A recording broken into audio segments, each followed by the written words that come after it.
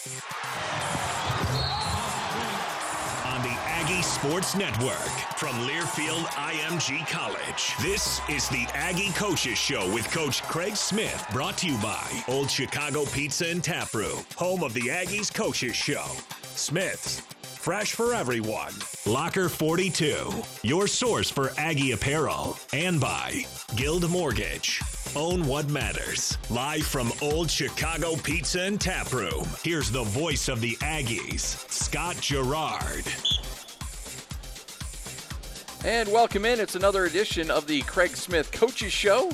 Coach will join us here momentarily as we count you down to games coming up this week. Utah State with games coming up on Wednesday and Friday as they square off against Wyoming. A lot to break down, and sadly not a game on Saturday to break down, as Utah State's game against Fresno State was postponed due to some health and safety concerns. We'll talk about that and kind of the procedure on when Coach finds out about that. I got the message when it about hit Twitter and hit everybody's email about 2 o'clock on Saturday that the game would not be happening. So, unfortunately, only one game against Fresno State, but Utah State able to get a W there as they knocked off the Bulldogs 69-53.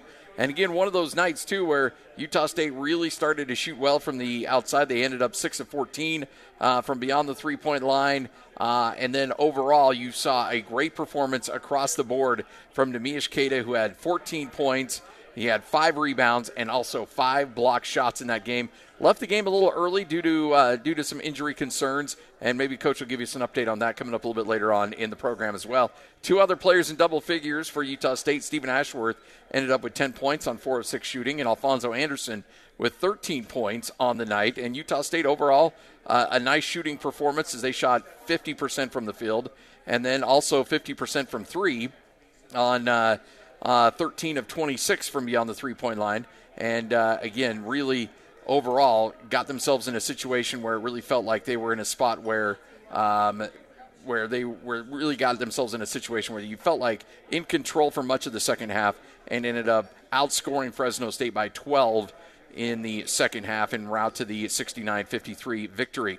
You know, this was a Fresno State team that came in and rebounded the ball well. You could tell they had some athletes on this team, and you can tell there were some players there that had the potential of giving Utah State some problems, but the Aggies only up by 4 at the break, ended up pushing it out to got up to about a 20-point lead, was the largest lead in the game, on a big 11-0 run in the early stages of the second half, and then it was pretty much all but that was pretty much all she wrote at that point. Utah State now with 3 players averaging in double figures on the season. So you got Neemias Queta, season leading Utah State with 12.5 points per game. Now you got Marco Anthony at 11.2, and Justin Bean now breaking into double figures. He's averaging 10 points and 7 rebounds a game. Brock Miller averaging 9.8. Raleigh Wooster at 9.6. So you got some really good balanced scoring across the board here for Utah State, and that's certainly a great time of year to be playing some of your best basketball coming down the stretch. For Utah State this week, they'll welcome in the Wyoming Cowboys, with Wyoming having kind of an up-and-down season. It's interesting when you look at what Wyoming's done this year. That's a team that has had some really kind of some impressive wins, especially considering what Nevada's done as of late. Just earlier, or actually I guess at the end of January, they got a series sweep against Nevada, picking up a 71-64 victory in Game 1, and then scoring 93 points, beating Nevada 93-88. Nevada has now turned into quite a juggernaut in the Mountain West Conference as they have swept Boise State. And now you look at Utah State, they're all by themselves in the top spot of the Mountain West Conference with only 2 losses on the season. So you got to feel pretty good when you're Utah State looking down and seeing Nevada give you a little bit of help. The only difficult part about that is Utah State's got 2 games left against Nevada right now, who seems to be playing some of their best basketball of the season. But a Wyoming team, as I mentioned, overall they're 10-9 on the season. They're much, much more improved over the last couple of years. 4-8 in conference. They're 2-4 in conference on the road this year. They just lost 4 in a row against 2 really good teams. They dropped the season series against San Diego State. Aztecs got 2, for all intents and purposes, pretty easy victories, 87-58 and then 98-71. Then they played Colorado State, and both those games seemed to go right down to the wire. It was a late layup against for Colorado State that gave the Rams the 74-72 victory. And then Colorado State, a little bit of an easier victory in game number 2 when they were able to get a 68-59 victory in that game. So, again, those two games were played in Laramie as well. So this is a Wyoming team that gave Colorado State fits in those two games and is certainly capable of doing some damage against this Utah State team if the Aggies don't play particularly well. And again, Utah State will end up going almost about 6 days in between games, playing on Thursday, and then not playing again against Wyoming coming up on Wednesday of this week. You look at this Wyoming team, they're much better offensively, averaging about 75 points a game. Problem is on the defensive side, where they're giving up about 76 points per game. 3-point shooting, they average nearly 10 made threes a game at 9.8, so they'll launch the threes. They're also averaging about 35% from the three-point line. Pretty good free throw shooting team, and rebounding-wise, that's where they certainly have a little bit of work to do so far in the season, being out-rebounded 37-32, averaging about 14 assists a game. So a team that can distribute a little bit. And then turnovers, they've cut way down. That was one of the issues they've really struggled with over the last couple of years, was turning the ball over. They're much better this year, only averaging about 11 turnovers per game, forcing about 13 turnovers per game. And a lot of those, nearly half of those, coming via steals. So they're aggressive on the defensive side. They're forcing steals. They're getting some opportunities against teams based on that. And then, of course, you look across the board, they're a team that, from a point standpoint, led by Marcus Williams, who has been a good player for this team, averaging nearly 16 points a game. Hunter Maldonado, who feels like he's been there forever, is averaging 12.2. And then Kenny Foster, if you remember Kenny Foster, that was a guy who gave Utah State all kinds of fits in the Mountain West Conference semifinals last year when Wyoming went on that crazy run, winning essentially, I believe, 2 games to get into the conference semifinals. And Utah State pretty much led wire to wire in that game, but Foster made it interesting. He started to heat up beyond the three-point line, and he has continued that hot streak, averaging 43% from 3. He is far and away their best three-point shooter on the team. And actually Xavier Dussel also averaging over 40% from 3. But they're a team that they'll light it up a little bit, and they'll try to get after it, as Kenny Foster has attempted 51 threes on the season. Marcus Williams is a guy who loves to crank the threes. He's averaging about 33%. He's taken 91 three-point attempts so far on the season. But again, as we mentioned, Wyoming coming in with a 4-game losing streak into this game after winning 3 in a row, 1 against Air Force and 2 against Nevada.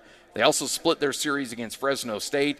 They lost badly in 2 games against Boise State.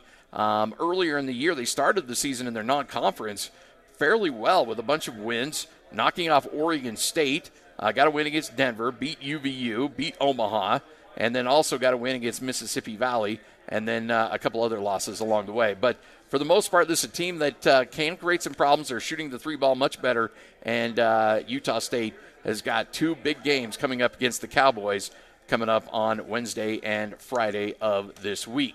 All right, Craig Smith joining us now as we continue to break down last week's game and then look ahead to Wyoming. Coach, how you doing? Hey, how about them Aggies? It's great to see everybody. Sarah, I even got a smile out of Sarah. That's hard to do sometimes. Sorry I'm late. You guys, it was probably a heck of a lot better show when I wasn't around. That is completely untrue. I read the stat sheet I know how for this about thing 10 works. minutes. Yeah. So sorry. Our practice time, we have guys in class till like 2:45, and then sometimes things go a little bit long, so I apologize. It's been an interesting day, to say the least. You can read into that any way you want. Yeah, exactly. So I want to go back to and obviously there's the one game we've had the last 14 days. Yeah. Well, actually, I kind of want to go through what it's like. And again, I know you can't go into specifics, and I'm not asking for those, but when you plan all day for a game and then all of a sudden the rug gets pulled out from underneath you, how difficult that is for a team. You know, we knew at the start this year there's going to be so many inequities. Yeah. So many inequities. You know, I'm not a English major. Got a lot going through my mind right now, but and we play 4 games in 8 days against back-to-back San Diego State, Colorado State, and then 6 games in 14 days. So then, you know, when that game got canceled, now we going into the Wyoming game on Wednesday, we were going to have one game in 13 days. Yeah. And literally it's like the fourth Christmas break we've had, and it's just we've really talked a lot to our team about mental toughness and mental discipline, and because it really is a different dynamic when you are playing in an empty arena. We're fortunate we get 1,600 fans. It feels like it's 8,000 fans compared to, you go to UNLV, you have an 18,000-seat arena, and there's literally, when you count both teams, the announcers, the media, I don't know, maybe 75 people in the whole, maybe. If you include team, coaches, support staff, With the boat. Yeah. So, and it's just this humongous arena, and it's just empty and dead. And then you go to Fresno, and, normally when we play at Fresno, it's a hockey arena, and I hate being cold. Even though I grew up in northern Minnesota, like I always say, South Canada, where a calm, windy day, a calm day is 15 miles an hour. I was texting a buddy of mine when we were waiting for the airplane on Saturday night. Yeah. How you doing? This, that, and the other. And he goes, I'm just enjoying life, watching my son play hockey in middle of nowhere, Wisconsin, where it's a high of -3. And so I looked at my phone on the app. And my wife is here. My wife, Darcy. How about her? Yeah, round of applause. My wife and I are from Stephen, Minnesota. Look it up. Stephen. And I look at it, and it's -17 without the windshield. And that was like at 5 o'clock in the afternoon. And so then I look at the forecast, the next 10 days, and I'm not kidding you when I tell you the high temperature without the wind over the next 10 days is -6. That's the high over a 10-day period. So Darcy's mom texted her yesterday, and the wind chill was -50 yesterday morning. So anyway, I get off subject a little bit. How do we get – the day. So what is it like? So when we play 2 games in 3 days and you're getting ready for that first game, there's always like a bunch of energy. Guys can't wait to play because it's been 5 days, typically 4 to 5 days since their last game. So they can't wait. There's high energy. Guys are locked in. And then when you win that game, you're feeling good about yourself, but you're in a hotel kind of all day. So we try to break it up. We watch film from the previous game. We wake up, have breakfast, give the guys about an hour to shower, whatever, watch film, and then we give about 2 hours, and then we go to practice, and do what we do. But the practice isn't very long, and you're just kind of fine-tuning. Right? Just going over some of the sets you do, get up and down, kind of get the stuff out of their body, whatever you want to call it, just get their bodies right. And then when you lose that game, like the first, when we lost the first game at UNLV, that day took forever on that off day. So then we go through the protocols, and our guys test. I think we always test in between. So anybody on the staff that is still testing, if you've had COVID-19 within a 150-day window, you don't have to test. But if you're outside of that window or you've never had it, you got to test. We have to test 3 times a week. So we tested on that in-between day, got the results back on Saturday morning. So I knew there was a chance. I found out that somebody tested positive. And we started going through our stuff, but I knew there was a chance that we weren't going to be able to play the game. So we prepared like you were at pregame breakfast, went into film at 11 o'clock, and I knew there was going to be a conference call meeting type of thing at 11. And I texted Hartwell. We got done to film at 11:30. All the guys are on the bus. I'm like, hey, we just got done. And he calls me as we were 3 minutes into the bus ride heading to the arena for pregame. Yeah. And now you got to go back and tell the guys. And that's not you just have such empathy for them because you're doing everything you can to prepare. You're getting your minds right. You're getting prepared to go into battle, so to speak. And now there's just this, And, I don't know how many times I apologize to our guys because you just feel so bad for them. And all that goes into a season. At the same time, we've been saying from day one, like this could always happen. And obviously we've been shut down for 7 days. We used the back in December, but we used the women's team for an example at various times because they had missed 3 games. And we had been just on this routine where we've been fortunate not only on our end, but from our opponent's end, that we haven't had to miss anything. And all of a sudden, this pops up, and we missed that game, and hopefully we'll be able to play on Wednesday and Friday. Well, Wednesday and Friday. Wednesday, Friday, yeah. Let's rewind a little bit. Let's talk about that first game against Fresno State. You lead by 4 at the half. You have a big run there in the second half to give you a little separation. But that Fresno State, and you kept saying over and over, that team is better than their record. And they showed that too. I mean, that was a team that came out. They've got talent, and they flexed a little bit there. Well, they did. And, anytime you have a projected NBA draft pick, and they do with a 7-footer that is as skilled as he is, I mean, it puts you in a bind. Yeah. Because you just have so many options on the offensive end to do so many different things. And I thought we showed our rust a little bit in that first half. I thought we had some kind of untypical mistakes, specifically on the defensive end of the floor. I didn't think we were really in attack mode on offense, although I think part of that was Fresno. But when you don't play for 8 days, sometimes offensively especially, it takes a little while to just kind of get your rhythm back. And it's a little bit like a heavyweight fight where those first, you're just kind of feeling out each other's athleticism, and they play so many guys. So there's just all this. You're measuring each other up. And we had a couple, Raleigh Wooster had 2 quick fouls. You got 2 fouls. Had a second foul about the 7-minute mark. Cada had 2 fouls right around that time as well. And so, but that second half, when we came out on fire, really established Cada inside and just played inside-out basketball. Got some easy rhythm shots to fall as well. Brock Miller didn't even shoot a 3. I know. As you so kindly stated right before we got on the radio, got on air after the game. But there were so many good things. And then when Cada kind of rolled his ankle, Trevin played outstanding the last 8 minutes of the game. He really played well the whole game. Yeah. And people finally could really kind of get a feel for the progress he has made. He had a heck of a practice again today. So it's exciting to see. But our bench was really, really good that night. We're going to talk to Trevin coming up a little bit later on in the program. I was setting that up. I know. That was well done by you. Yeah. That's what we call a tease. I'm trying to help you out. I like it. Need all the help we can get. All right, coming up next, though, we'll look ahead. We'll look at Wyoming. Trevin Doris will join us coming up here in about 15 minutes from right now as well. We're live here at Old Chicago. Love for you to come by and hang out with us right here on the Aggie Sports Network from Learfield IMG College.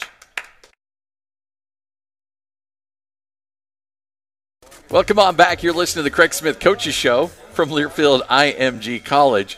Sometimes I ask the questions. Sometimes Coach wants to ask questions as well. Scotty, I got a question here, and this is for the man, the myth, the legend, Ajay. Yesterday was a big day. It was Super Bowl Sunday. Oh, that's a good question here. I like where you're going with this. Because I truly want to know this. I was thinking about this last night and this morning. I couldn't wait to ask this question. So we all know Ajay is the most dire Patriots fan you're ever going to find. And Bucks fan. Ever since 77. For real? Oh, stop it. Since the orange uniforms, yes. Huh? So when a guy like Tom Brady does what he does for the New England Patriots, and then obviously signs free agent, I know everything was amicable, but goes to the Bucs and they win the Super Bowl. Are you happy? Were you cheering for the Bucs? Are you happy for Tom Brady? Are you a little bittersweet? Or are you bitter? Where do you fall in that range? Because that kind of has to be a hard thing. Because Patriots probably would have won it all if you'd have stayed. Happy that Tom won it, yes. So you were cheering for the Bucs. You were cheering for Tom yesterday. As a lifelong Bucs fan, yes, I was cheering for Tom Brady. Okay, all right. So what it is, you're not a Patriots fan, you're a Tom Brady fan. I'm a lifelong Patriots fan and a Bucs fan and a Tom Brady fan. So if you would have went to somewhere else, then would have you cheered for them or not? I don't know. So you really do like the Bucs? No, he doesn't like the Bucs. Okay. Somebody called him out the other day for not knowing the old sombrero. All right. He knew it was coming. I had to ask, though, because I think that would be hard for me. What was it like when, as being a lifelong Viking fan and hating Brett Favre, and then all of a sudden Brett Favre's on your team? Oh, I was pumped. Yeah. If you can't beat him, join him. There you go. Or however that saying goes. But I was the biggest, because he's the guy. I can't stand the Packers, but deep down, I love how they do things, like the way small community, they get behind it. Yeah. Owned by, no, they don't have one owner, and they're always good. And I'm always so jealous because, the Vikings can't just get a solid court. we've had so many, and the Packers have had two of the top, 10 to 15 quarterbacks. Back to back. Back to back over the course of 40-some years. It's almost an upset. They've only won 2 Super Bowls. Like, honestly, like you can kind of – you're right. Aaron Rodgers is ridiculous. And I love Brett Favre. So he's the guy you love to hate. You want him on your team so bad. But when he's on the other team, you're just like, oh. Because, in 2 times in my lifetime, I don't know if I'll ever see the Vikings win a Super Bowl, but 2 times in my – like, I felt like the Vikings had the best team when they were 15-1. Yep. With Randall Cunningham and that whole crew, and Gary Anderson didn't miss a field goal the whole year. I would have loved to see a Broncos-Vikings Super Bowl. And if they make that, we're up 10, and of course we miss, and the rest of it. And then the one that I literally couldn't watch SportsCenter for like 6 weeks. I'm not exaggerating. My wife knows. I didn't watch the Super Bowl when the Vikings lost to the Saints because we completely outplayed them the whole game. Yeah. We lost, I think, 2 of our first 3 or 4 games, and then we just went on this tear, and we would have rolled through the Colts in the Super Bowl, but then New Orleans rolled through them. And anyway, not that I'm bitter. I'm so bad interception late in that one. Don't even. 12 men on the field, but you had 5 bad interceptions or turnovers. Not that I remember it vividly, but I'm just so bitter about it. Just bitter. Anyway. But next year's our year. Next year's our year, guys. It's always next year. We're going to make it happen next year. We still have Kirk Cousins. Oh, wait. Hey, we got Dalvin Cook, though, baby. That's true. That dude can go. All right. I'm looking over the Wyoming roster, and they got Marcus Williams, who's averaging nearly 16 points a game, playing really well for him. Kenny Foster, who was had some big threes late in the game against you guys in the Mountain West Conference tournament to try to keep that game close. So this is a team that, again, has some weapons there, and you can tell they're vastly improved over last year. They're really good. Jeff Linder's a good friend of mine. He's their new head coach. He did a great job at Northern Colorado. He's a very good coach. The last 2 years, our first 2 years at Utah State, we're allowed to play a close scrimmage. And Northern Colorado came to our place, and we love playing them because the things they do, they'll really expose you for what you're weak at on both sides of the ball. And they liked it for the same reason. And so he does a great job. They're scoring it at a high level. They have 3 freshmen that are going to be monsters in this league. Marcus Williams is one of them. I mean, look at this stat. He's shot 226 shots in the year. Hunter Maldonado, who was an all-league guy last year, is second in shot attempts at 186. So when you have a true freshman that's doing that, and he's a dynamic player. 2 of the last 4 games, when you're watching them play, announcers have referred to him in comparison to Trae Young.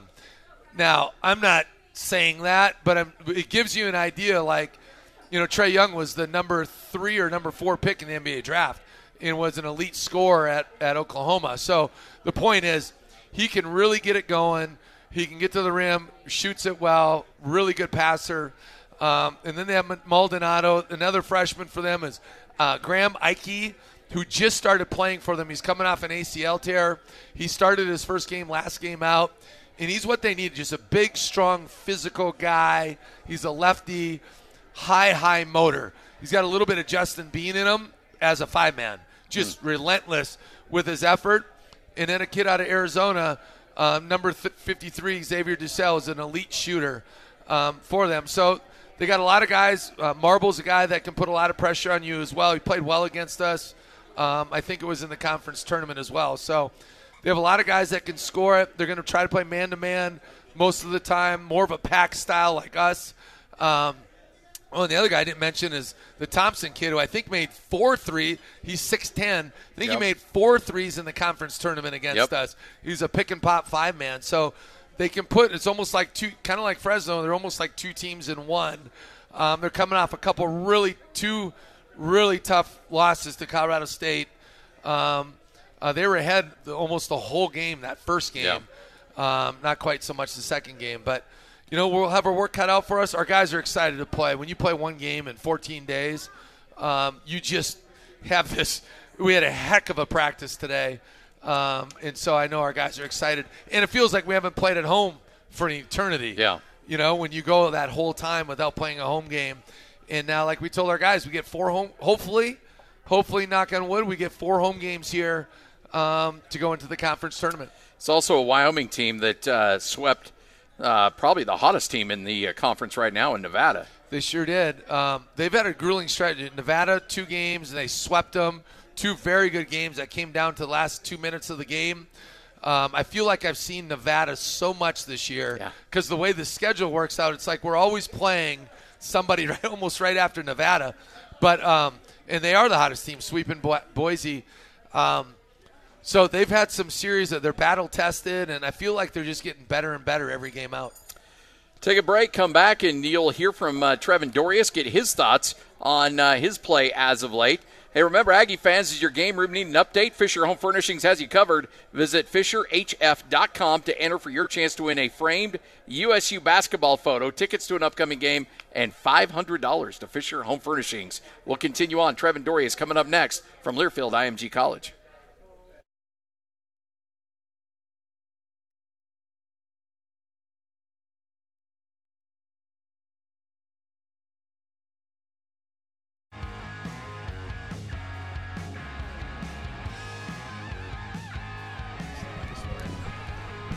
Welcome on back. You're listening to the Craig Smith Coaches Show. We're live at Old Chicago. And big thanks to everyone who came down here and hanging out with us. Also, big hello to everybody on the Facebook Live page as well, on the Utah State Athletic page, where you can watch it as well. All right, joining us now, Utah State big man Trevin Dorius, kind enough to join us. He's hanging out with me on post-game after the Fresno State game and now making an appearance here on the Coaches Show. Trevin, how you doing, man?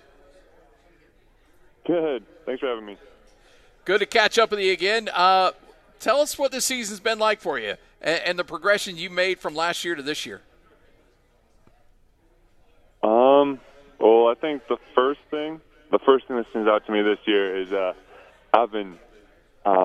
it's been super great to have Nimi healthy throughout the whole season, just because it's helped the team out a lot and it's helped me out a lot. You know, we talk about the progression and how much better I've gotten this year, and I think it comes from constantly battling against a player like Nimi all the time. So, you know, I feel like I've gotten better with just my awareness of what's going on, being able to use my body, because, you know, I spend the whole day fighting against potential NBA prospects. You know, it's been a good year in those regards.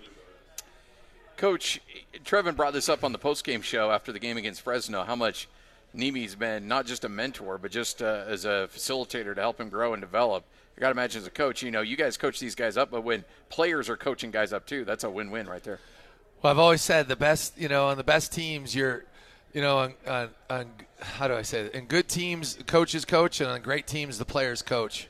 And that just is a way of life, so to speak. And when you're, you know, you pay it forward that way. Nimi will tell you Quinn Taylor helped him more than anybody.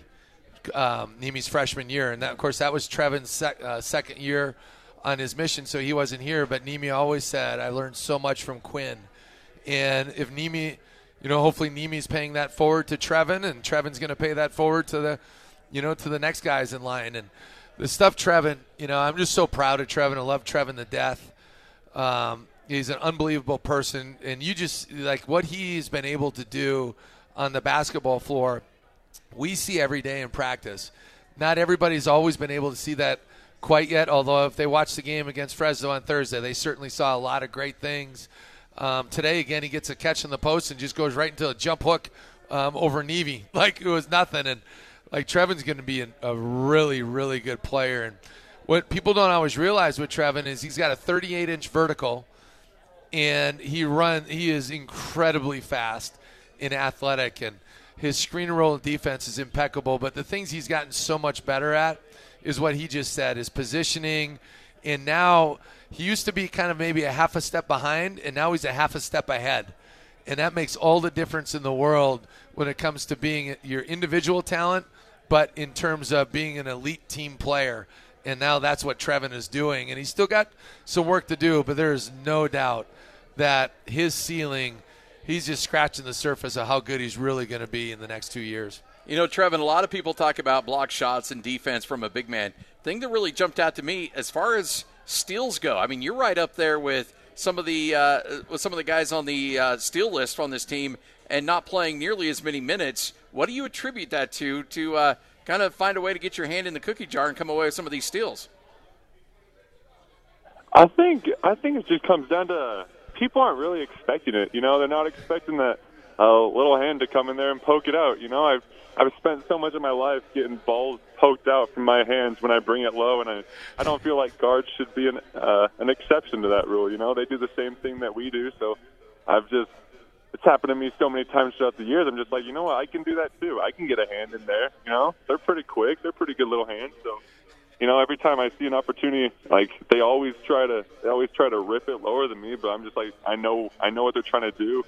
I'm at least going to put a hand in there, and most of the time it just pops up. It's been fun. I think that's been a fun new thing to my game that I added. I love the fact you're taking out some frustration on some guards. That's awesome. Can I chime in on that? Because I think he's right about that, but I don't. Again, I think he is so quick twitch. Like Trevin is really quick twitch, and athletic that he's right. I don't know that they expect it, and he's so big. Like he is a massive human being. And then I think the other part with that is underrated. Trevin's in way better position now almost all the time. So much of good defense and getting steals is being in the right position. And it's rare that he's not in the right position anymore, and so he's able to make those plays. Trevin, I want to recap a little bit of some of our conversation we had out on the postgame show. You mentioned that, I mentioned Coach's comments about your ability to run up and down the court and your ability to anticipate and do so many things. And you said a lot of that is just getting in shape after your mission. There's a lot of guys that come back and they have those mission legs. And so I got to imagine from a physicality standpoint, you probably feel a lot better this year as opposed to last year. Oh, no doubt. I feel way better this year than I did last year. I don't know if y'all remember, but I keep these little memories in the back of my head. Last year at St. Mary's and last year at Colorado State, when about one or two times up the floor, and I was just gassed. I was like wincing in pain. I was like, this sucks, and I never want to feel like this again. And so with like that in mind, I put a lot of work in over the summer, and then, COVID hit, and it was like, geez, like I got to start over. But, it doesn't. It's just sort of a roadblock, and keep working so that when my time comes, I'm not going to be taken off the floor because I'm gassed. I think that's really the goal right now. Like, don't get taken off the floor just because I'm tired, because I got to really work for every minute I get. Your dad played basketball at Snow. Your mom was a swimmer at BYU. Did you get the competitiveness from both of them, or was one more competitive than the other? Competitiveness hasn't ever really come naturally in my family. Believe it or not, we're all very gentle. I think I got it from here. I got it up here, and I'm pretty sure if you ask anyone when I got here, I really wasn't in a super competitive frame of mind. I was like, I love everyone frame of mind, and let's help everyone. Sort of getting over that and realizing that, yeah, like we're here to win, and this is the culture of the team. This is the culture that Coach Smith and his coaching staff has built. So, it's about time for me to step up to that. How tall are your parents? Do you get the height from one or the other? So my dad's 6'5". My mom's 6'2", 6'2.5", 6'3". And my mom's dad is like 6'7". So I come about it honestly. I think I got a little bit from both sides. I don't think I was any like anomaly or nothing. No. Well, Coach, from your perspective, I mean, Trevin, you walked on your first year at Utah State and then went on the mission, correct? Yeah. So when he's coming back off the mission, there's a coaching change. You're probably not sure what you have there because it's not like he was playing, his first year at Utah State. So what was that like when you tried to learn, okay, what do we have on our hands here? Yeah, it was Sam and Abel, those two guys for sure. Diogo was here, right, Trevin? Your redshirt year? He was probably a freshman, I think. Yeah. So those guys said great things about Trevin. They said, he's got some work to do, of course. But really, we're all about Trevin in terms of who he is as a person and what he's about. And when he got back from his mission and you guys went on a family vacation, is that right, Trevin? You guys were coming back from, was it Yellowstone? Mm-hmm. When you stopped by the office and met everybody and we talked shop and did the whole thing. We had what kind of van was that again? What is it? You guys rented one of those vans? We had one of those Sprinter vans. Yeah, like those Mercedes big Sprinter vans. We took the middle seats out, and we all just sprawled out in that thing. It was one of those where you slide open the door and it was an endless supply of people walking out of the van. It was just never going to end. They just kept coming. Like, any more? No, a couple more, Coach, I think. And so, but we had a great meeting, and we had a great time when we all met each other and visited. And then, if I remember right, you guys had a wedding 3 days later, 4 days later. And then I think you started, and then I think summer school started a week after that or something like that. So it was fast and furious. But I just always remember, even last year through the course of the season, Sam and Abel and Diogo was like, "Oh my gosh, Coach, it's incredible how much better Trevin has gotten." Literally, they would tell me that on a weekly basis. It's incredible, and they were just coming off a ball screen when Trevin's right there. It's there's literally nowhere to go.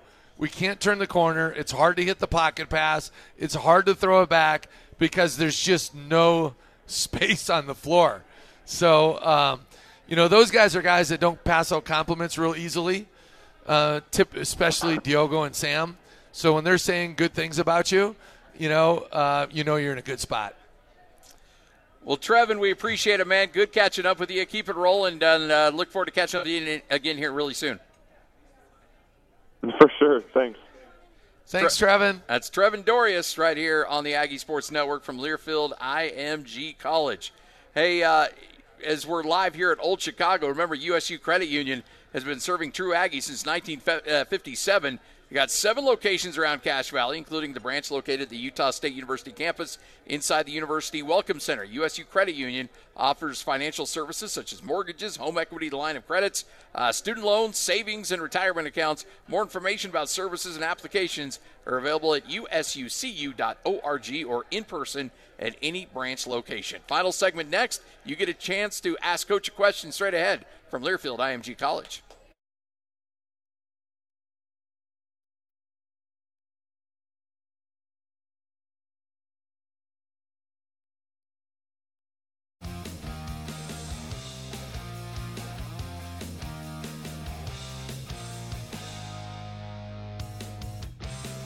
Listening to the Craig Smith Coaches Show from Learfield IMG College, Utah State, getting set for 2 games coming up against Wyoming. It's your chance to ask questions. So if you have a question, raise your hand. And Ajay, who's moving a long ways away from where we're asking questions, you can raise your hand, and we'd love to hear from you. All right, Coach, actually, we got a question here in the back. Let's go ahead and fire up that mic and hear from this young lady. All right, let's go. Hi, Coach. It's my basketball league, and I was wondering, I can't steal.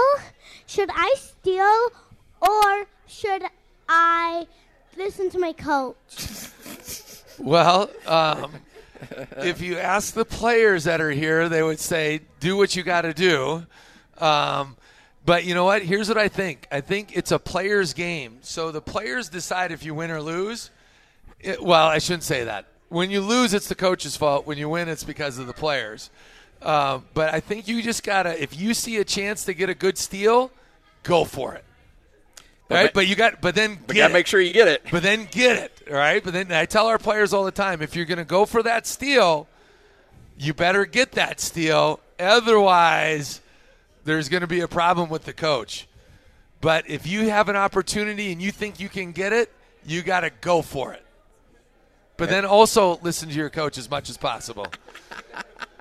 But the golden rule is always listen to your mom. That is the most important rule that you'll ever have. I tell my daughter, Lauren, right back there, listen to your mom all the time because she's always right. There you go. That's smart advice right there. Another question over here. Go ahead. Yeah, but I'm worried about this one. With limited seating this year, how are your new players dealing with not being able to experience the Spectrum magic? You know, that's a really good question. I don't know that they've fully understood. I will say this. When we were getting ready to play, I believe it was San Diego State, we always, show clips from, the games from this year, but we'll also at times, and I almost always do on game day, show clips from last year, good or bad. Even though it's a different team, we're a different team, they're a different team, it's still the same coaches, and you still kind of do things somewhat similar. And when you pop that on, this year, everywhere you go, it's an empty arena. It's just the norm. And then when you pop that on and you see that crowd, that was a sold-out arena that night, and they're all looking at it like, whoa, and how cool is that? So, it's one of those things I'm not sure they totally realize, although we use that with recruiting. I mean, that's a big piece for what we do. But I just think our guys, it's kind of a little bit old news right now where our guys have been dealing with, just like everybody has for so long, and it was very different early on, but now it's just, you're almost numb to it now. But I do think this. We do feel very fortunate because, like the San Diego State game, specifically the second one, I mean, it felt like, when you have 1,600 and you're not used to anything, it truly does feel like it's about 8,000 people in there. And the acoustics in that building are such where it still makes a lot of noise. I love that arena. Our guys love that place. Our guys talk about the Spectrum way more than, in a typical year, way more than people realize. There's a lot of pride to it, and you just have that feeling, and because we go all over the country, and we play in all these different venues. And, of course, there's some arenas we play in our league that are very good, right? But there's also some vibes that are not so good. So we talk about appreciate what we have. I've coached at a lot of places, and it hasn't always been like this, and then – our returners, in the first 2 years, that was a common theme that our returners said, we want to get the Spectrum magic back. And to be able to get that back, that's not just lip service. That's real talk. Like, those are facts. And our guys talk about that on a regular basis. One more question. Go ahead. I think it's harder for the returners than the new guys. Interesting. Because they know how special it is. They felt it. They've lived it. And so it's probably not as difficult for those young guys just because they haven't truly experienced that. Hello, Coach. Hey, Justin. So this is my third season getting to watch you, work with you. And I've been meaning to ask you, and COVID kind of provided a, with the lull, in games and uncertainty, what motivates you? Obviously winning, but player development or bringing the Spectrum magic back, doing amazing things. I'm just curious, when things are down or if there is a lull, what keeps you motivated? Because everybody talks about your energy, and I'm just curious what makes your motor go. Well, there's quite a few things. I don't know if we have enough time here, but, at the end of the day, the motivating factor is the people that you're closest to. And, like, if we don't have success, I got a family. So you never want to let your family down. You never want to let your parents down. You never want to let the guys in your program down.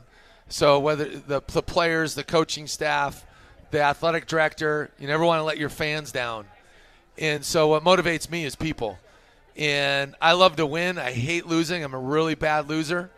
But I also get the big picture that if you have the right process and protocol, meaning you practice well, right? You do everything you can do in a preparation standpoint.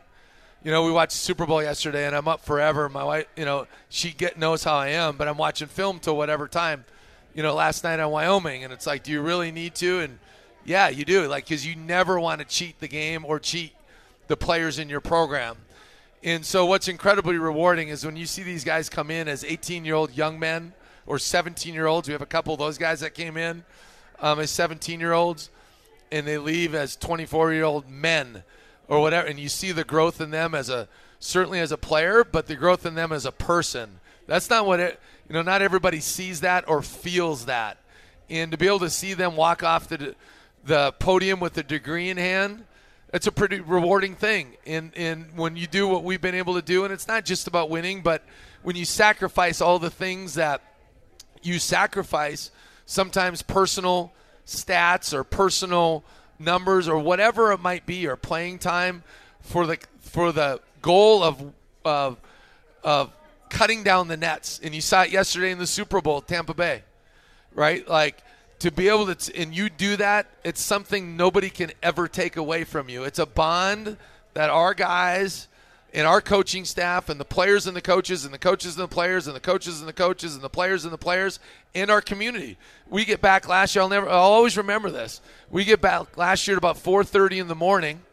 We had a 10:30 flight out. It was a 3 o'clock game. We were cutting down the nets at 5:15 Pacific time.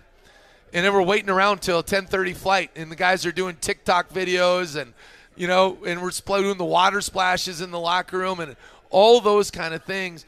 And we get back at 4:30 in the morning, and we have like 100 people waiting for us in the parking lot when it's like, 20 degrees out and windy and they're taking pictures and autographs. And, like, those are the things that – so what motivates me is the people that, are all in and never want to let them down. And so you're going to do everything you can to be the best that you can every day. And one goal that I have every year is I never want our players to see me have or coaching staff ever see me have a bad day. I have plenty of bad days, but I'm not doing my job if they see me have a bad day. And so those are the guys and the people that motivate me. Well, that wraps it up. Coach, always a pleasure. Look forward to catching you after Wyoming. All right, brother. Go Aggies. Thanks, everybody, for coming out. Big thanks to Old Chicago. That's Let's another go. Craig Smith Coaches Show from Learfield IMG College.